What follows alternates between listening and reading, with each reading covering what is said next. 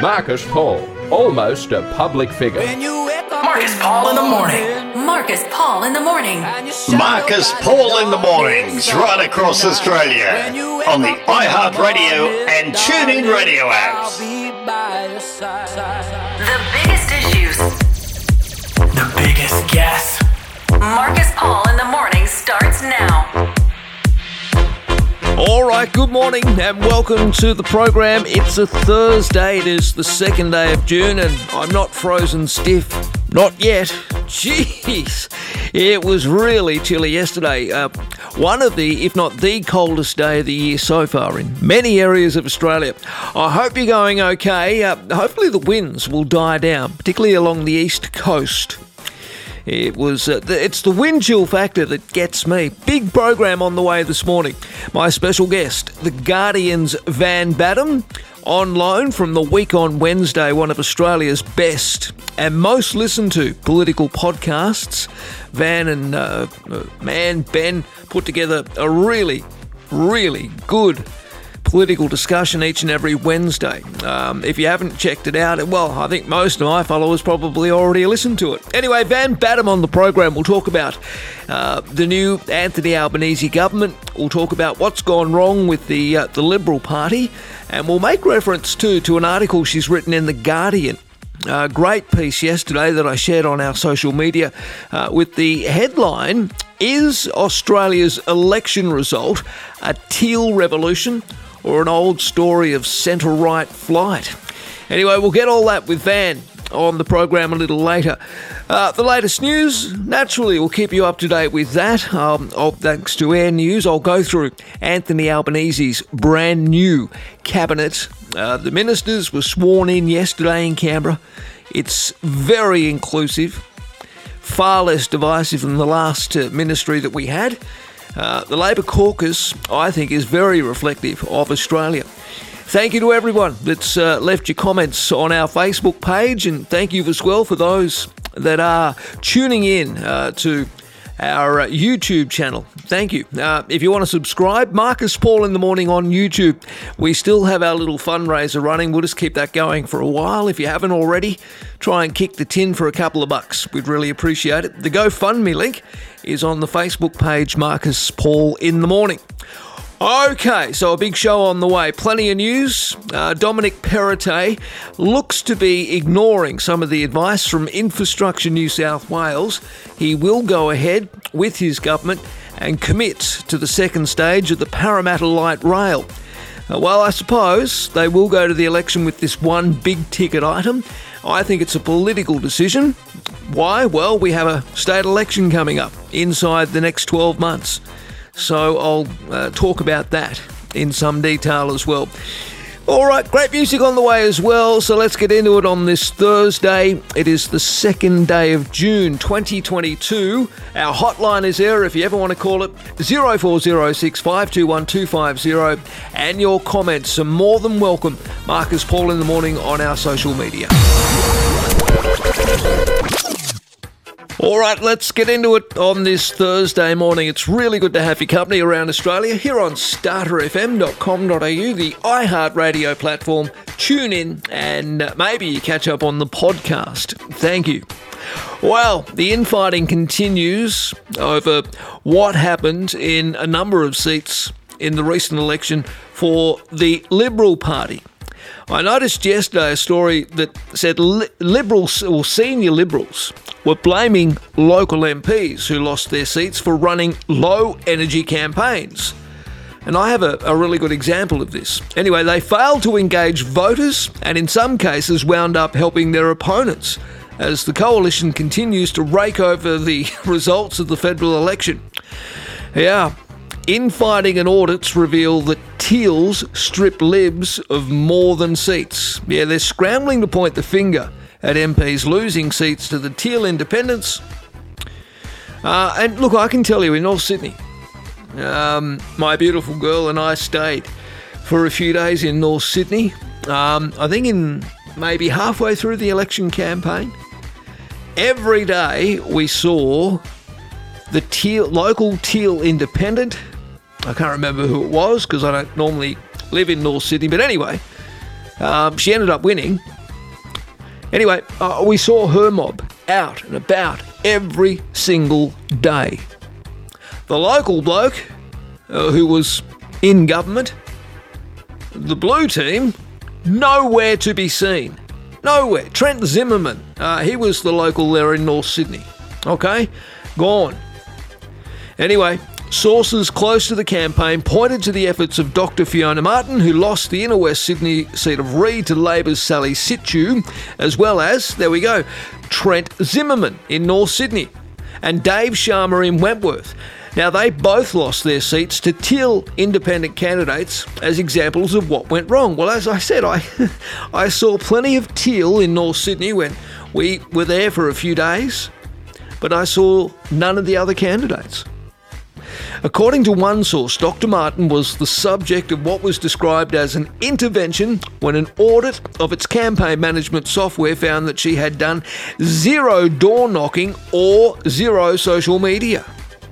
However, another source disputed this and said Fiona had done some social media and door knocking, but not as much as others. Another source said that by continually campaigning on the issue of climate change, Sharma and Zimmerman were essentially fighting on their side of the field. Okay, well look, I've got a photo here of Trent Zimmerman in a line of early voters at Crow's Nest. Which street? Oh, okay, that was voting day. Oh, he rocked up on voting day, did he? Anyway, in electorates like Wentworth and North Sydney, climate change was the number one issue for these more affluent electorates. But every time they talked about climate in general terms, they were reminding people of their opponents, rather than talking about the economy, which is, of course, was the coalition's apparent strength. It was obviously a dumb strategy. But all sources acknowledge that in North Sydney and Wentworth, the sheer weight of money being spent on the independence campaign was, as one put it, almost insurmountable. The challenge with Wentworth is that there was plenty of Liberal campaign money, but it wasn't necessarily being directed the right way, and it was often driving issues the wrong way. I think in North Sydney and Wentworth, the sheer scale of resources put into the Teal candidates by Climate 200 and various entities that were funding them was on a scale that was next level. Okay, well, look, as I say, I could see Teal everywhere in North Sydney. When you travel to other parts of Sydney, even marginal electorates, they raise good money, but this was on an entirely different level, we're told.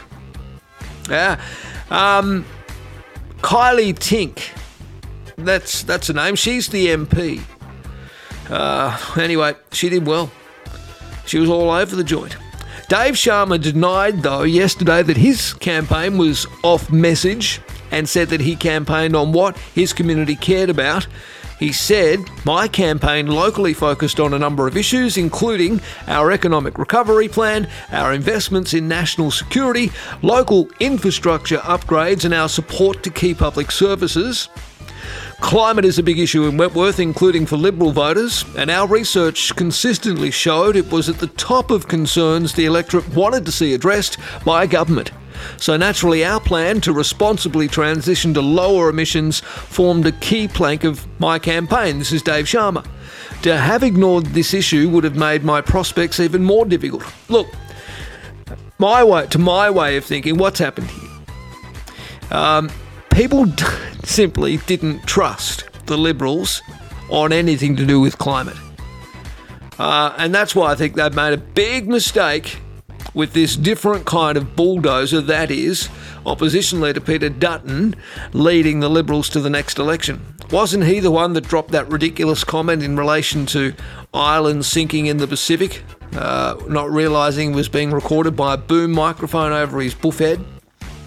Anyway, the infighting came as Liberals prepared to face off over the future of the party, and particularly whether delayed pre-selections hurt Scott Morrison's re-election efforts. Well, there's no doubt that, pre-selecting candidates at the 11th hour definitely led to some issues.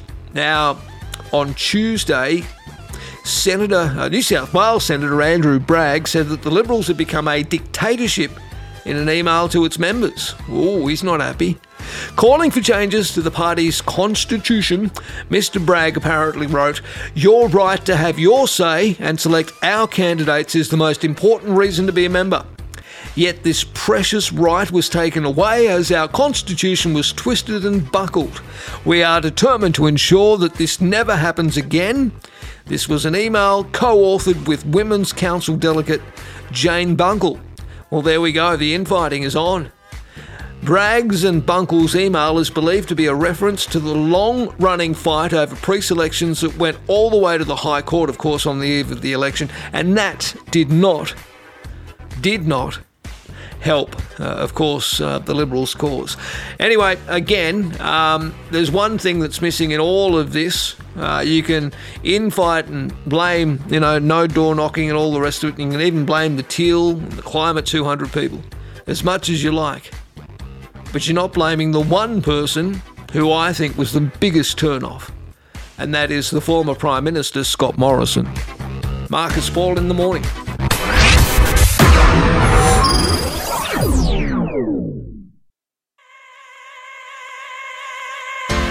Alrighty, Thursday morning, Marcus Paul in the morning on iHeartRadio, and of course tune in, starterfm.com.au. We're right around Australia till 9 o'clock this morning, Australian Eastern Standard Time. Well, as you know, Albo announced his new ministry in the last 24 hours, and there's some familiar faces there, some who we thought would get gigs, and others who, unfortunately, were expected to but didn't. For whatever reason. Some, of course, suffered election losses, like Christina Keneally. Anyway, Albo has unveiled his new ministry. Here's who got what. Well, we'll start with the Deputy Prime Minister, Richard Marles. He previously held the employment portfolio when Labor was in opposition, but was long tipped to become Defence Minister if the party was elected. Mr Marles takes the job from former Shadow Defence Minister Brendan O'Connor, who moves to Skills and Training. And of course he does replace now Opposition Leader Peter Dutton in the role as Australia's Defence Minister. No surprises here. Adelaide's Senator Penny Wong, well, Foreign Affairs Minister, she was sworn in as the new minister before her and the Prime Minister's trip to Japan for the Quad last week. She's held the shadow portfolio, though, for 6 years, since July 2016, while Labor was in opposition. Now, the Senator wasted no time following her appointment, immediately travelling with the PM to Japan for a meeting of the Quad, and then on to Fiji, where she addressed the Pacific Islands Forum.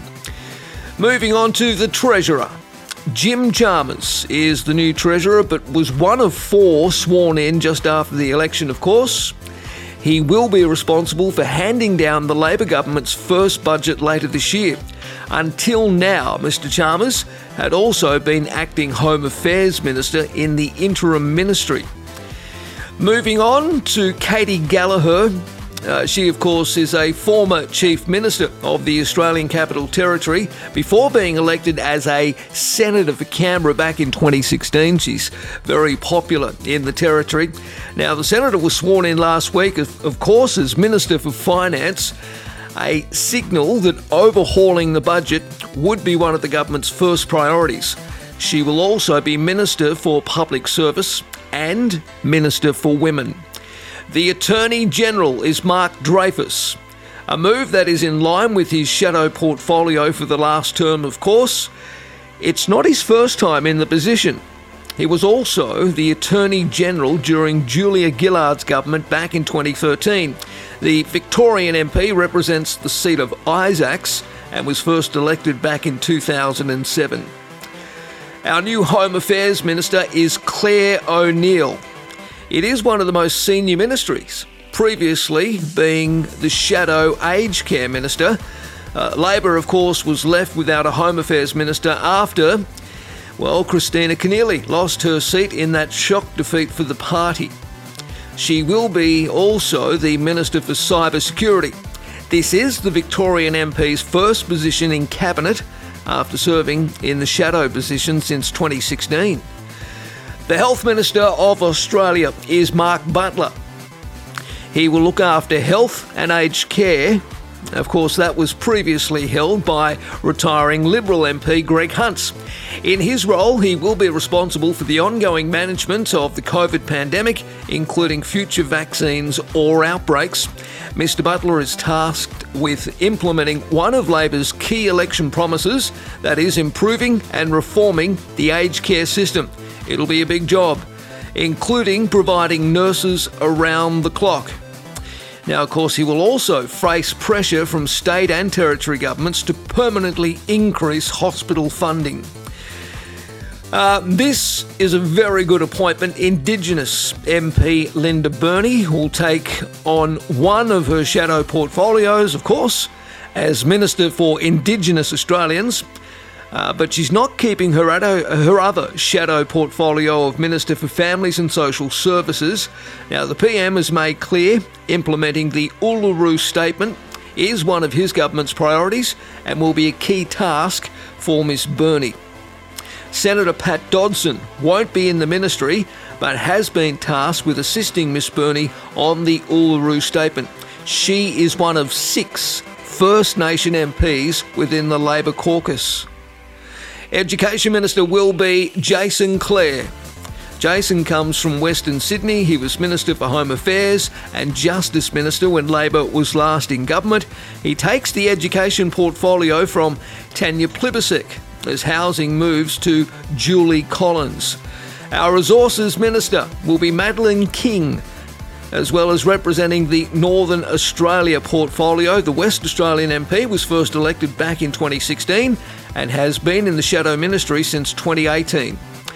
Chris Bowen will be the new Minister for Climate Change and Energy and will be tasked with implementing the government's 2030 target of 43% emissions reduction. Given the makeup of the Parliament and the presence of more Greens and pro-climate action independent MPs, it's likely the government will face pressure to go further than what it promised at the election. Now, Mr Bowen will have to navigate that environment and how Labor remains true to its campaign promises while working with the crossbench, particularly in the Senate, to pass legislation. Now, looking after the Environment and Water Minister will be Tanya Plibersek. She shifts from her long-held position of Education. She previously held the Status of Women portfolio between 2007 and 2010 before moving on to become the Health Minister. The New South Wales MP was first elected to Parliament way back in 1998. This is a new ministry, the National Disability Insurance Scheme. Bill Shorten, former Labor leader, of course, lost the last election, but he has been rewarded for his good work. He is the Minister for the National Disability Insurance Scheme as well as Minister for Government Services. He'll oversee the rapidly expanding NDIS, which currently costs more than Medicare. The former Labor leader has also been vocal in his criticism of the previous government's so-called robo-debt scheme.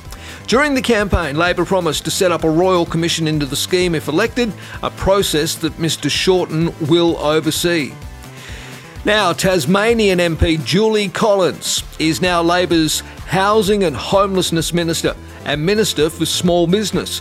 She has previously served in Cabinet as Housing Minister in the dying months of the last Labor government.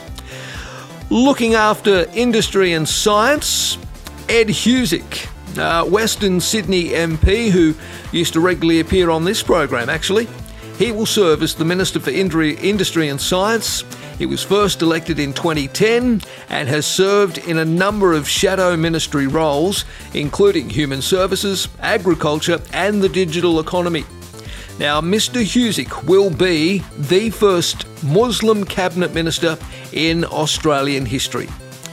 Looking after trade and tourism is Don Farrell. He is also Special Minister of State. His previous role in opposition as Shadow Minister for Sport has been moved out of Cabinet. Senator Farrell has been in the Parliament since 2008 and is one of several Cabinet Ministers with previous experience as a government minister. Infrastructure and transport Catherine King is another Labor MP with previous cabinet experience, serving briefly in cabinet as Minister for Regional Australia, Local Government and Territories before being forced into opposition. She will hold the Infrastructure, Transport, Regional Development and Local Government portfolio. Brendan O'Connor. He held the Shadow Defence portfolio, but he's moved now into the Skills and Training Ministry to make way for Richard Marles to take up defence. He's returning to the portfolio after previously serving as Skills and Training Minister when Labor was last in government. Australia's new Communications Minister is Michelle Rowland, and she's one of only a few of Mr Albanese's new cabinet who has never held a ministry in government. She retains the communications portfolio, which she represented for Labor while it was in opposition. Murray Watts enters cabinet as Minister for Agriculture, Fisheries and Forestry and Minister for Emergency Management. The senator was elected for Queensland back in 2016 and held the shadow portfolios for emergency management and Queensland resources before the election. Now, Australia's new Social Services Minister is South Australia's Amanda Rishworth. The Youth and Early Childhood Education portfolio that she held as a shadow minister has now been taken out of cabinet. Now, Miss Rishworth has been an MP since 2007, representing the South Australian seat of Kingston. And finally, Tony Burke will be Australia's Employments and Arts Minister. He also keeps his portfolios of employment and workplace relations, and he held that in opposition as well as the Arts Ministry. Mr Burke will also be Leader of the House of Representatives. He has extensive experience as a minister and has been in Labor cabinet since Kevin Rudd's first term of government back in 2007. So there we go. That's who's who in the new Labor government cabinets. Who got what role on the front bench? This is Marcus Paul in the morning. Now, one of the key issues here at Australia has been housing affordability for quite some time, but there was some news yesterday that house prices around the country have fallen for the first time in nearly 2 years as rising interest rates now start to bite. Now, the home prices have fallen nationally. It's the first time in at least 20 months, according to two leading monthly indicators, CoreLogic and REA's PopTrack. They put the national monthly fall at around 0.1%.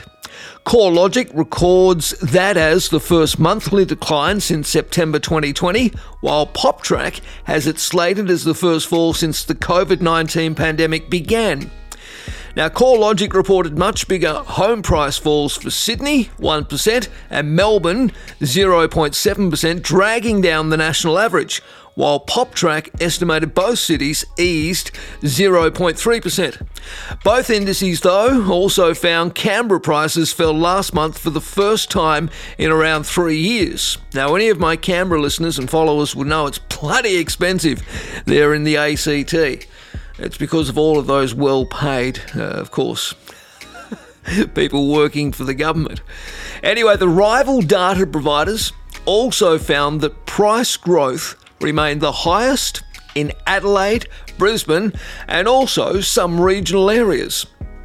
Affordable lifestyle regions of Brisbane, Adelaide, regional New South Wales and Tasmania continue to see solid growth with flat or falling prices elsewhere. Now, those that undergo a tree change, well, they're still flocking because the appeal continues. Natasha DeSarno and her husband Daniel, well, they were in search of more space to raise their 3 kids. They moved their family to a new home last month. Miss DeSarno told the ABC it was my husband who came with me on the idea. It was for us to build a better life for both my husband and myself and our 3 kids, to give them more of an opportunity to be on bigger land, to feel free to be themselves, as well as to give us the opportunity to just live a different lifestyle. Not so much of the fast pace from the city. While not technically a regional move, they sold the home they had on 500 square metres in the outer northern western Sydney suburb of Kellyville Ridge. That's around 40 k's from the CBD. They moved about twice as far away from the city to Kurrajong, where their 3 children now have 2.5 acres to run around on. Are we calling Kurrajong a tree changer? Well, I guess it is, in a way. Anyway, certainly, as well as the extra land and 16 chickens, their new home has more bedrooms and living areas, and it also has a granny flat. She told the ABC, "We haven't reduced the loan as much as I guess we would like to have. It's pretty much like we've done a swap. But we were taking advantage of the hot market in selling." Well, after the Reserve Bank lifted the official interest rate last month for the first time in 11 years, Miss DeSarno is ready for more increases and is taking steps now to offset increased mortgage repayments. She said, "My husband Daniel and I are budgeting very, very tightly so that we're able to just put that little extra away as a buffer for these hard times that I'm sure are on their way." Well, do you agree with her? Are you doing something similar? Are you saving money for a potential increase in your mortgage payments? CoreLogic's research director Tim Lawless said rising interest rates were only one factor putting the brakes on an already slowing housing market where price growth peaked in May of last year. Since then, according to Tim, housing has been getting more unaffordable. Households have become increasingly sensitive to higher interest rates as debt levels increased, savings have reduced, and lending conditions have tightened. But Mr. Lawler said some regional markets might be less vulnerable to falling prices, at least in the short term. He told the ABC, considering we are already seeing the pace of growth easing across most regional markets, it is likely we will still see growth conditions softening in line with higher interest rates and worsening affordability pressures. He continued, "Arguably, some regional markets will be somewhat insulated from a material downturn in housing values due to an ongoing imbalance between supply and demand, as we continue to see advertised stock levels remain extraordinarily low across regional Australia." Well, that's a bit of gobbledygook. But people will, obviously, breaking it all down, people will make more C or tree changes in regional areas because of the unaffordability of our major cities. All right, Marcus Paul in the morning. Maybe you'd care to have your say. We got a post on that story up on the Facebook page, so I'd love to get your comments. Make sure you let me know online today.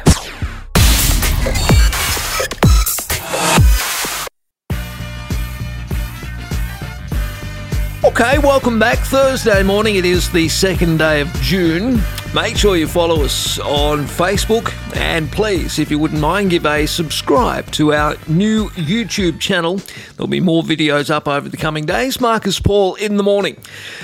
Well, of course, I mentioned the story yesterday that Infrastructure New South Wales has recommended in a report that it puts out every 5 years, that the state government no longer commit to big ticket items. That is the tunnel from the northern beaches into the city and the tunnel through the Blue Mountains, the M6 down south and others.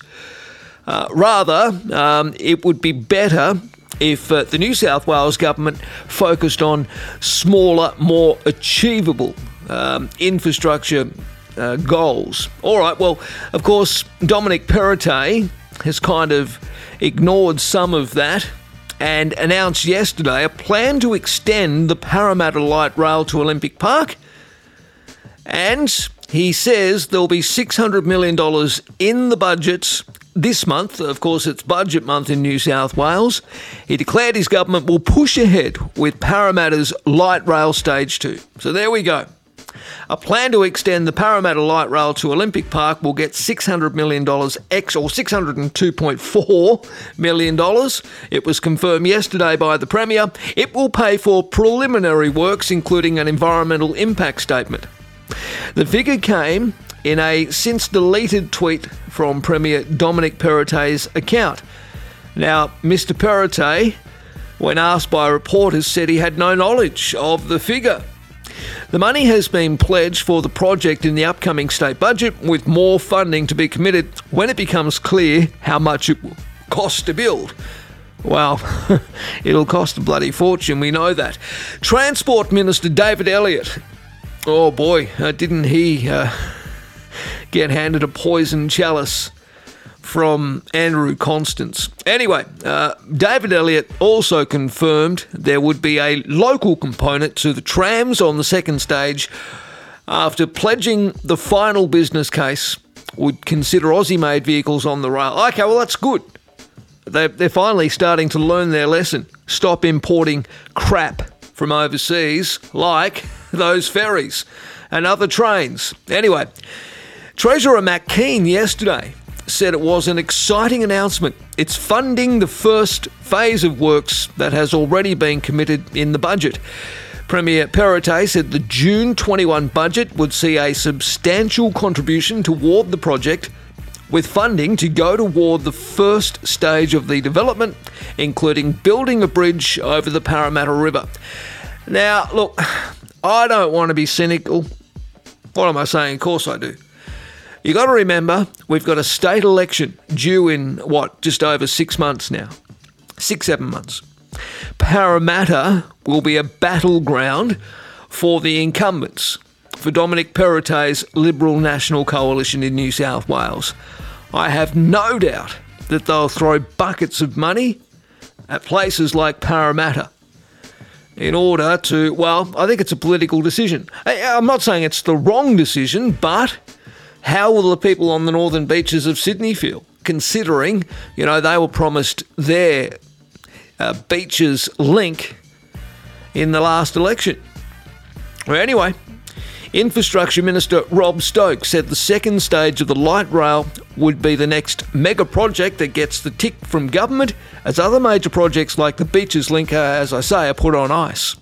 He said, yesterday, as the Premier and Treasurer has indicated, we are selecting one particular mega project which we are determined to deliver for the people of Western Sydney, and that is Parramatta Light Rail Stage 2. Basically, it'll run from, as I said, Parramatta through to Olympic Park. $600 million will be announced, or has been set aside, for the June 21 budget in New South Wales.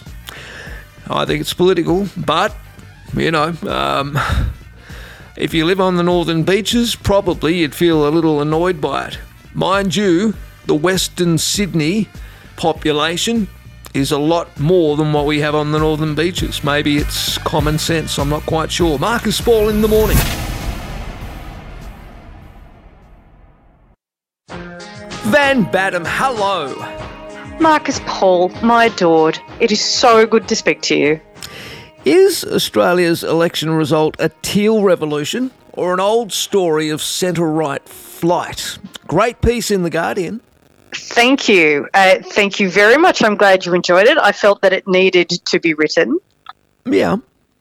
Well, the key of it, though, I talked on the program about a story whereby the Liberals, you make reference to it, they're basically infighting, scavenging among the ruins, if you like, for something, for anything.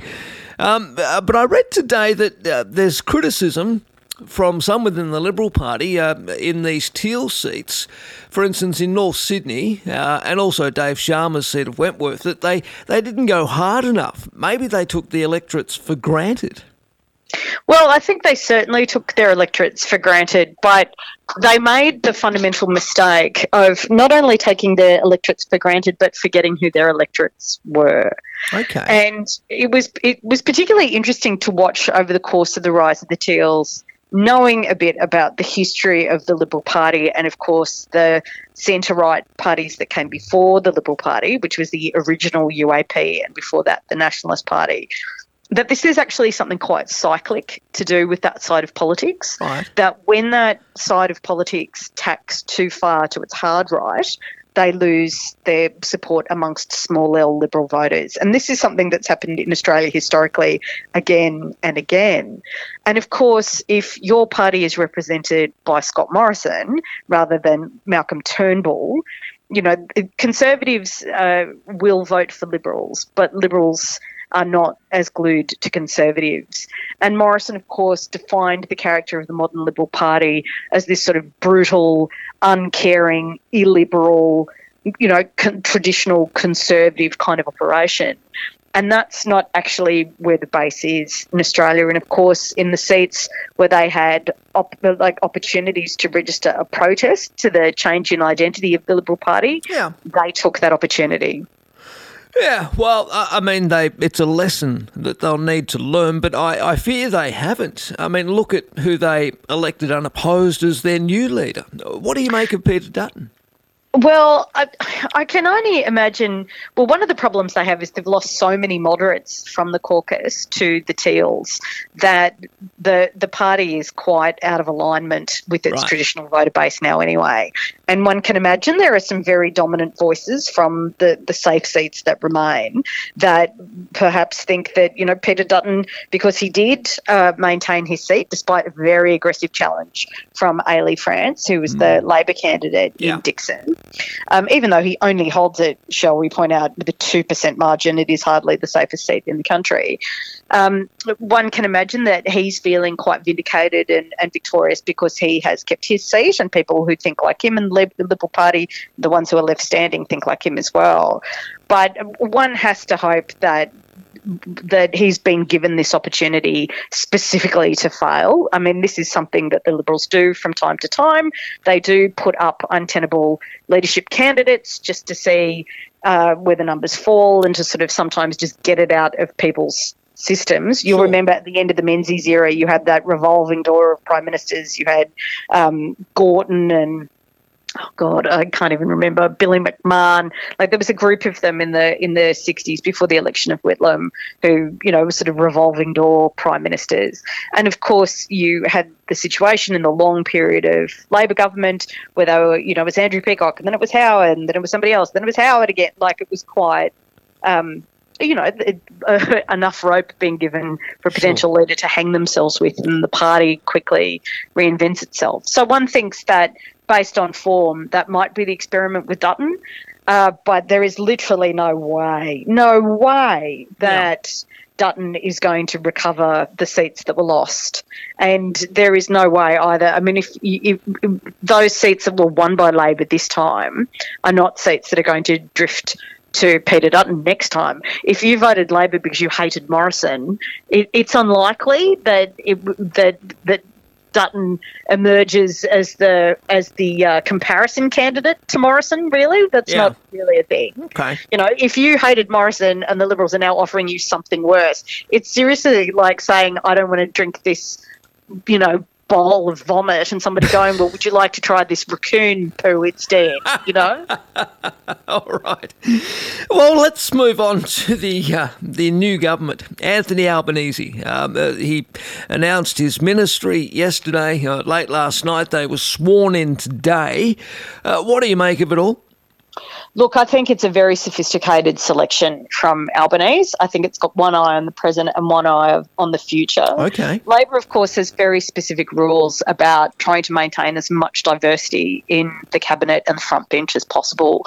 And that's diversity of which seats people are from and what kind of communities they represent, what states they're from, what their factional backgrounds are, what their union backgrounds are, whether they're women. All of these are taken into account. And it's a balancing act. Like it's important because you need to stay in government. Your government has to look like Australia. And certainly I think this is the most representative government we've seen in some time. They're only a couple of seats away from reaching a 50-50 proportional split, male to female. Yes. There's more ethnic diversity than absolutely anyone's ever seen in a major party. There was actually a really emotional photo that came out of Western Australia of their parliamentary representatives in Labor from WA. And it was actually, I found it really quite emotional. You had Anna Ali and you had Pat Dodson and you had Louise Pratt and you had Sue Lyons and you had Glenn Stirl, like this representation of people who came from the shop floor and rose through the Labor Party's union people. You have intellectuals like Anna Ali, you have Louise Pratt, who was an activist from the LGBTQIA community. Like you had the first hijab-wearing Muslim representative in the Senate. Like, all of these things are a really big deal. We also have the first Muslim senator in Ed Husic. Yeah, the Muslim senator, and you had a Malaysian-born former dolphin trainer who speaks 9 languages, who's the new member for Tangi.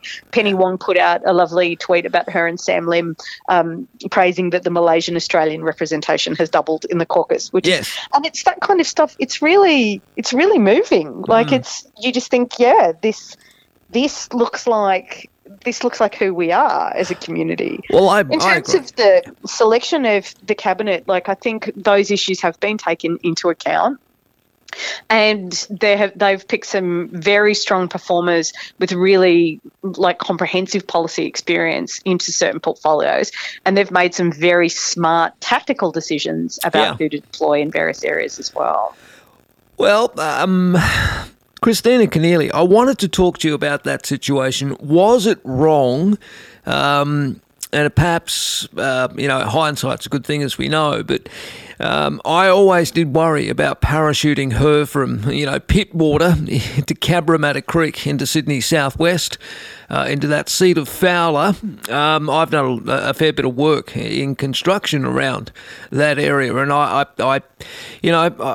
worried. I really did. And once certain sections of the press got a hold of it, and obviously a lot of them didn't like Christina Keneally, and they ran the negative campaign, I thought she was on a hiding to nothing. So I wasn't surprised, to be honest, by the result. Is this something that I guess, Labor need to learn? Well, I mean, I think that whoever made that decision needs to learn it. Yeah. I knew Christina very well. She was a former Guardian columnist. We used to work together, and we did marriage equality events together numerous times. And she was somebody for whom I had a lot of admiration, especially this is somebody who came from a factory floor in Ohio and ended up as the Premier of New South Wales. Well, that's right. That's what I mean. The whole thing, it's a waste, in my opinion. She is a woman of exceptional skills, and I am sure that this is not the last we will hear of her.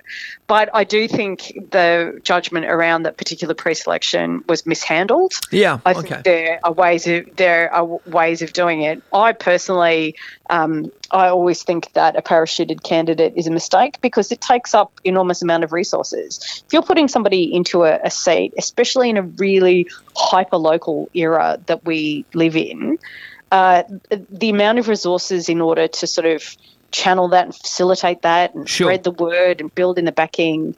If you're campaigning in a resource-limited environment, I think you've got to look at a balance sheet and go, is the risk worth the amount of investment that we have to put in to compensate for that risk? Sure. And I wouldn't do it. I mean, branches don't like it. If you lose your branches, you lose the people who run your grassroots campaign.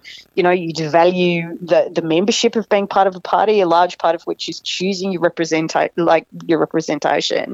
And I think it happened very quickly, and I don't think it was backed in with the strategy that it probably should have. I think a lot of people have learnt from that experience. All right. But it's unfortunate. It is. Well, much to everyone's relief, Barnaby is himself relieved to have lost the Nationals leadership. What do you make of the new junior partner of the coalition in opposition? What do you make of their new leadership structure? Well, I found it very difficult to really have an opinion about the new leadership structure of the National Party, given the fact the new leader is barely distinguishable from a wall. David Littleproud?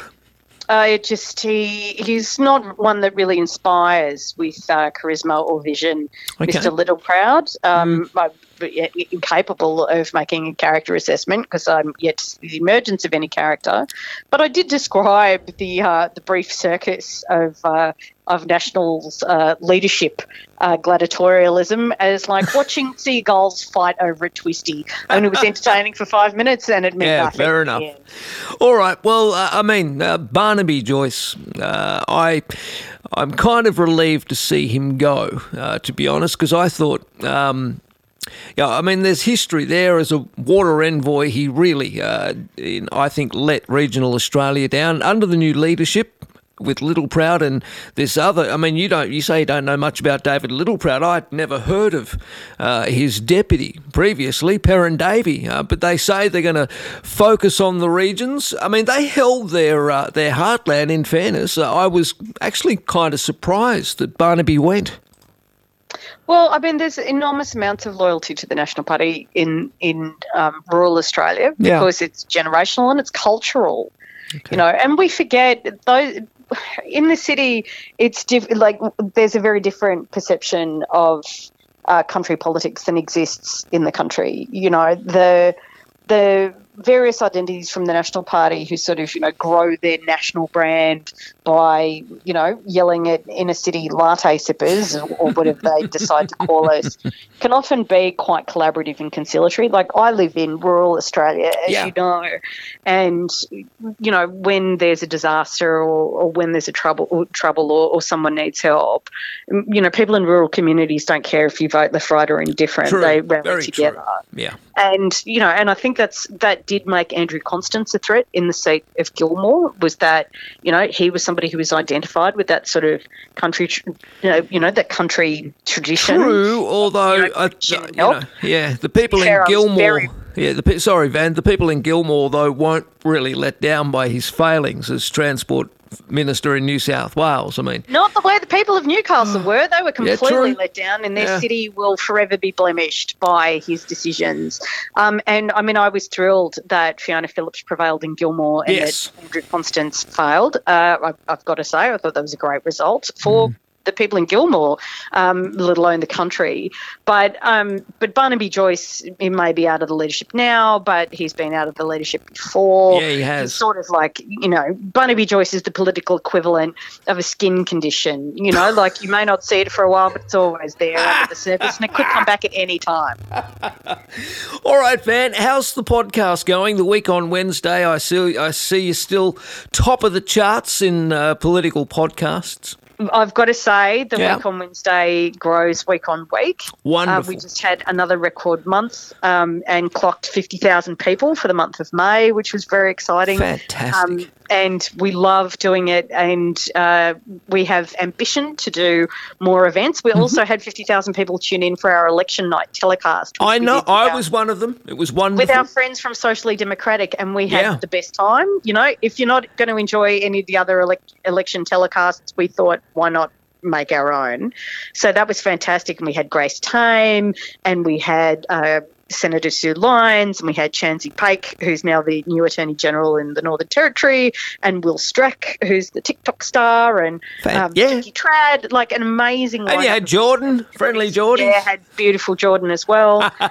It was great. Simon Holmes a Court, Brad Chilcott, it was just a galaxy of stars. Wonderful. And a really great conversation about the issues that matter to us and the values that our audience shares. So, we'll be doing more kind of crazy projects like that, because people keep turning up, and it just encourages us, really. No, absolutely. Well, I'm just having a look at, 50,000 in the month, eh? I had 6,449 last month. That's all right for me. Yeah, well, you've only just started. We've been at it for a couple of years now. Yeah, all right. You'll have to let me in on a few secrets. It's all about the Google ads, Marcus. It's all about the Google ads. Oh, really? Okay, fair enough. Van, it's always wonderful to talk to you. It's lovely to talk to you too. The week on Wednesday, it's, of course, available on all podcast platforms. And your article in The Guardian is up there. You're still doing some television? You're still on the Today Show occasionally? Or? Whenever they call. Okay. Whenever they call. I'm always happy to turn up.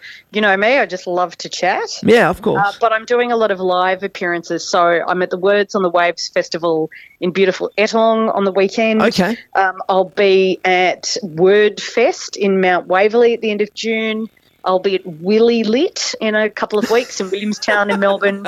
I'm going up to Brisbane to talk about social media literacy. All of these things I advertise on my Twitter and my Facebook. And I just did a lovely interview with the great Adam Zwar on his podcast, which Wonderful. is floating around my social media as well. All right, I'll have to check that. I haven't seen that one yet. No, maybe I can get some tips off him too. Wonderful stuff. Oh, well, I've got to say the interview turned out into a story of some of my favourite personal disasters. So it was quite cathartic.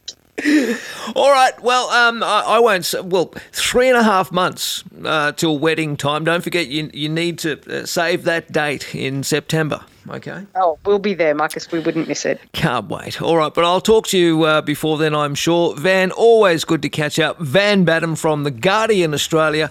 Oh, how's the book going? Still selling?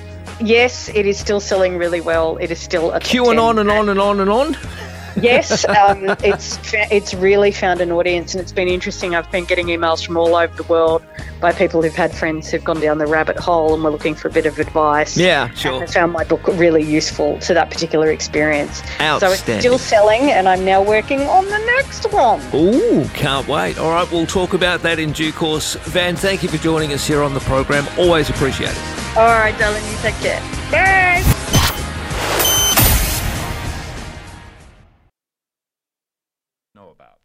Okay, welcome back. Something a little lighter now. A lot of my followers and, those that catch up with us and our content on social media, are really savvy when it comes to Instagram in particular. I know you are. So what do you think is Australia's most snapped location or suburb? It used to be Melbourne's Yarraville, but it's now Surrey Hills in Sydney, according to a new report. Inner city Sydney has proved its worth in the eyes of social media users. It may be a little noisy, it may be densely populated, but thanks to a vibrant cafe culture and a colourful history, Surrey Hills has taken out a new digital accolade as Australia's most Instagrammed neighbourhood. The inner city suburb came 11th in a list of 50 famous neighbourhoods across the world. It attracted some 599,000 plus hashtags on Insta. It eclipsed the only other Australian locality on the list, the inner west Melbourne suburb of Yarraville, by more than, it smashed it, by more than 300,000 plus hashtags. And ranked before trendy neighbourhoods in Tokyo, London and San Francisco. To come up with the ranking, UK commercial real estate agency Savoy Stewart used Forbes, Complex and Time Out to determine the most famous neighbourhoods in the world. They then entered each suburb name into Instagram and noted the number of tags before ranking in the order of most to fewest. The name of the place was used with other relevant tags. In the case of Surrey Hills, the following hashtags were used: hashtag Surrey Hills, hashtag Surrey Hills Life, hashtag Surrey Hills Sydney. There we go. The diverse suburb has become more gentrified in recent years, with the median house price spiking 20.8% over the past 12 months alone. In other words, it's bloody expensive. One relatively recent review of Surrey Hills described it as a notable area for being a suburb full of yuppies, hipsters and househoes. All right, well, Yarraville in Melbourne, it came 19th on the list. It had some 267,000 tags. Not bad. And Yarraville is quite nice, but I'm Sydney born and bred, I have to say. It's, I don't mind Surrey Hills. What do you think the most hashtagged locality is in the world on Instagram? Well, with 5 million plus hashtags, it's a place called Wynwood, Miami. Really? Anyway, Savoy Stewart can reveal that Wynwood in Miami, Florida, has been crowned the most Instagrammable neighbourhood in the world, with over 5.2 million photos tagged. This neighbourhood is famous for its trendy street art, which has turned into an outdoor museum where graffiti and street artists have displayed their work for all to see. Clothing stores, bistros and late night nightlife also make it attractive as an entertainment paradise to young people. I'm just looking at some of the photos here in Wynwood, Miami. Very nice. The second, miles behind, to be honest, with 2.97 million tags, Shinjuku in Tokyo. Okay. Over 2.9 million hashtags. When you scroll through the Shinjuku tags on Insta, you are greeted with images of a bustling cityscape full of bright neon skyscrapers. Among the tallest buildings, clubs and bustling shopping malls, you can also find the National Stadium there, which is a multi-purpose stadium used for the 2020 Tokyo Olympics. All right, number 3, and we'll just do the top 3, is Astoria in Queens, in New York. It's in third place. With more than 2 million photos tagged, Astoria is known for its range of traditional multicultural cuisines as well as more modern fusion restaurants, meaning it is paradise for foodies. Well, there we go. Oh, by the way, Pretoria is the 4th most Instagrammed location. And number 5, we'll leave it there, Silver Lake in Los Angeles with 1.306 million tags. Okay, well, as I say, Australia not in the top 10, but just outside, with Surrey Hills, Australia's most Instagrammed location. Marcus Paul in the morning. Okay, great to have your company. Thursday morning, Marcus Paul in the morning, right around Australia on Starter FM and the iHeartRadio platform. We're also, of course, on Instagram ourselves. Marcus Paul in the morning there. Now, when was the last time you went to the doctors? Do you bulk bill? Well, I was reading a story yesterday that indicates that a number of medical centres are now scrapping bulk billing as their costs increase, and in particular in the eastern suburbs of Sydney. Yeah, well, I suppose if people can afford those houses in Bondi, I'm sure they can afford to pay a doctor. I don't know. Anyway, eastern suburbs medical centres to cut bulk billing services. Amid rising costs is what they're saying.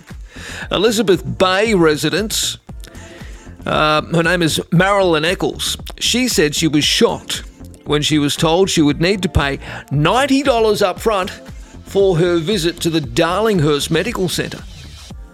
I've had quite a few bills recently and I thought, my gosh, if I hadn't had my credit cards there, I would have had to go somewhere else. But Miss Eccles said it would have been almost impossible to find another medical centre at short notice. She said she was desperately in need of medical attention, so she really sort of felt trapped. Miss Eccles is among a group of residents in the eastern suburbs who say they now have been blindsided by a raft of medical centres halting bulk billing services, which allow patients, of course, to fully reimburse their visit through Medicare. And this has been happening in recent weeks. Why? Well, experts say while rising costs are straining the budgets of medical centres across the country, those located in more affluent areas, i.e. the eastern suburbs, are more likely to increase costs because the majority of their patients will still be able to pay. Darlinghurst Medical Centre will continue to offer bulk billing for concession card holders, veterans and patients over the age of 75. Meanwhile, another major medical centre at Bondi Junction, the 7-day medical centre, will adopt the same rules apparently in the middle of this month. Okay. But for Miss Eccles, who we mentioned just before, she manages several medical conditions, including diabetes. She works full-time and she isn't eligible for a concession card. So after paying the upfront costs, Miss Eccles said she received a $51 rebate in her account 2 days later. The upfront cost and $39 payment for a visit to a doctor was still a big hit to her budget. She said she felt blindsided by the charges. All right, well, what do you say? I don't think it's right, to be honest. But anyway, I suppose you can, buyer beware, you can go to other medical centres. Stephen Mason, who's the CEO of the non-profit patient advocacy group, the Australian Patients Association, Well, he told the Wentworth Courier newspaper that increased costs in running medical centres in the past few years had not been matched by Medicare. Mr. Mason says a lot of clinics are saying the rebate from the government hasn't been increased for quite a few years. So they've made some policy decisions now where in the areas where they've got a bit of discretion, they're thinking, let's chip away at the margins. They just chip away at the edge. Now, Mr. Mason said internal research showed in wealthier areas people told them they would continue to visit their medical centre even if a co-payment system was introduced.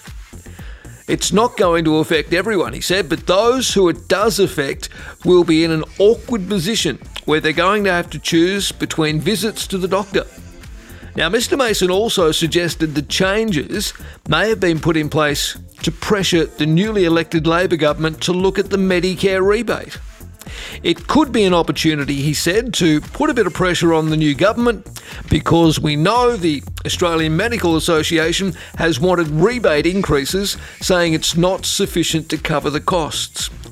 By reducing bulk billing, that puts a bit of pressure on the new government to look at the rates and increase them.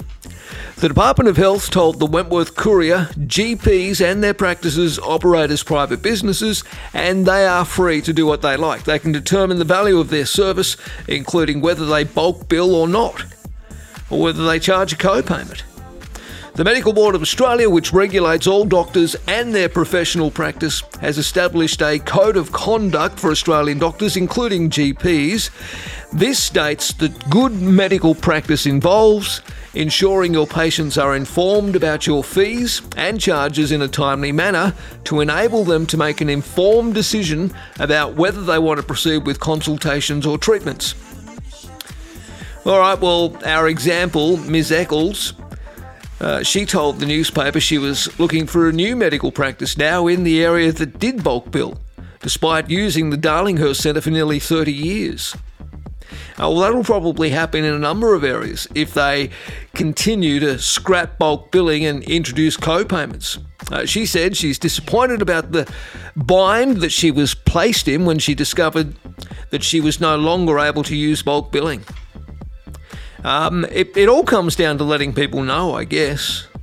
I mean, it is a bit annoying. Maybe it's a bit disgraceful. Even Miss Eccles said that community wasn't more prepared or wasn't given any notice. I mean, if you're going to change your billing practices, well, the least you can do is perhaps make contacts with your patients, who effectively are your customers, to let them know that there's a change, rather than them walking in sick one day to a medical centre and getting a shock that they have to put their hand in their pocket.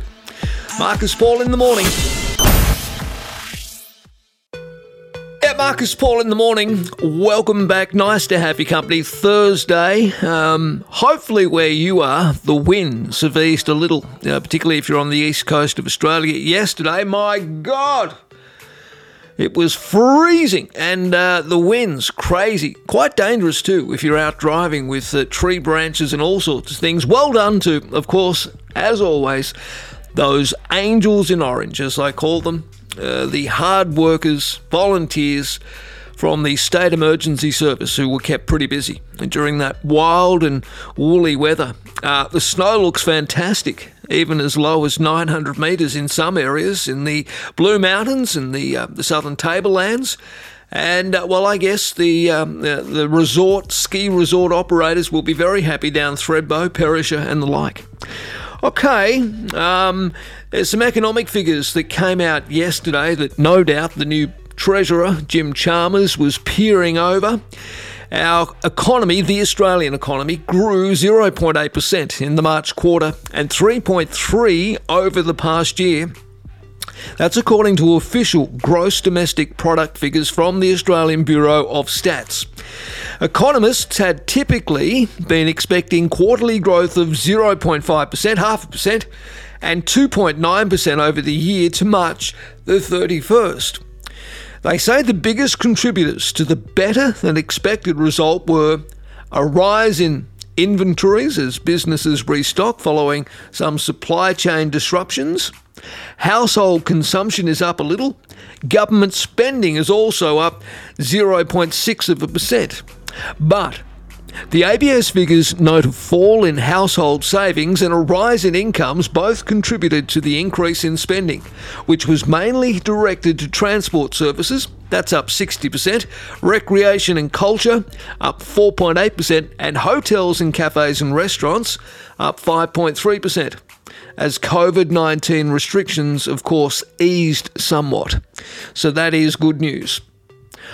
Okay, the biggest drag on the Australian economy was a surge in imports, which subtracted 1.7 percentage points from gross domestic product, as some COVID-related supply bottlenecks eased and businesses restocked.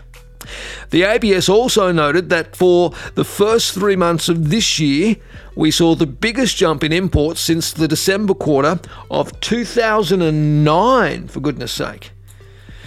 All right. The ABS reported a 1.8% increase in the compensation of employees during the quarter. So that's wages.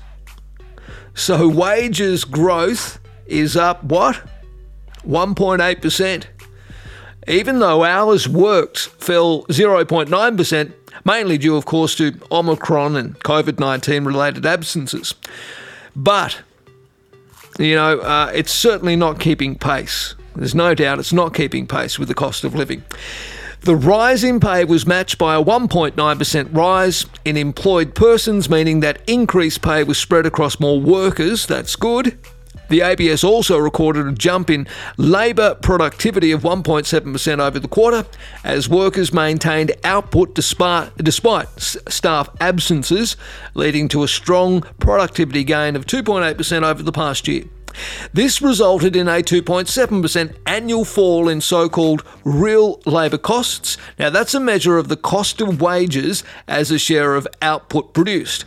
It comes as no surprise, then, that the so-called gross operating surplus, basically profits, of non-financial businesses jumped 7.3% in the quarter, led by mining, of course, due to big commodity price increases for LNG, coal and iron ore, and wholesale trade on improved profit margins for grains, petroleum and cars. But the ABS noted a fall in profits for manufacturers, largely driven by a rise in input costs, as well as falls for construction, hospitality and other services as government subsidies wound down. Over the past year, compensation of employees, or wages, has risen 5.5%, with much of the increase reflecting a greater number of people actually in employment rather than real wage increases. Over the same period, the gross operating surplus of non-financial businesses has surged 21.6%. So what's the take-home from all of that? Well, I guess economic growth is beating expectations. Profits are outpacing wages. There we go. So GDP rose more than economists were expecting, with the economy growing 3.3% over the past year. Wages were up 5.5% over the past year, but business profits were up 21.6%. The biggest surge in imports since December 2009 was the biggest drag on the Australian economy. Some key figures out, as I said, no doubt. The new Treasurer, Jim Chalmers, and his staff will be peering over those numbers. Absolutely. Marcus Paul in the morning. Okay, well, that's about it for today's program. Thank you for tuning in here on starterfm.com.au, on the iHeartRadio platform, and of course, for your comments on our social media, Marcus Paul in the Morning on Facebook, and for those subscribing on YouTube, thank you for your comments on the videos. More of those will go up. There'll be a podcast dropping a little later. We call it the PRAWNCAST, and naturally it will include my chat with the wonderful Van Badham from The Guardian, Australia. Enjoy the rest of the day. Let's hope things start to warm up just a little bit. But I mean, after all, we are now into winter. I'm not so worried about the cold. It's just the bloody wind with that wind chill factor. Thank you again to the wonderful SES and volunteers and everybody, first responders, police, ambos, fireys, that keep us safe in terrible weather conditions. Enjoy your day. We'll catch up again tomorrow between 7 and 9 around Australian Eastern Standard Time. Good to have you here today. Please tune in again tomorrow. If you are listening into the PRAWNCAST, the podcast, if you wouldn't mind, give it a share on your social media. I'd appreciate that. Marcus Paul in the morning. Bye for now. All right, Paul. Thanks, Rick. This will get you the goodies.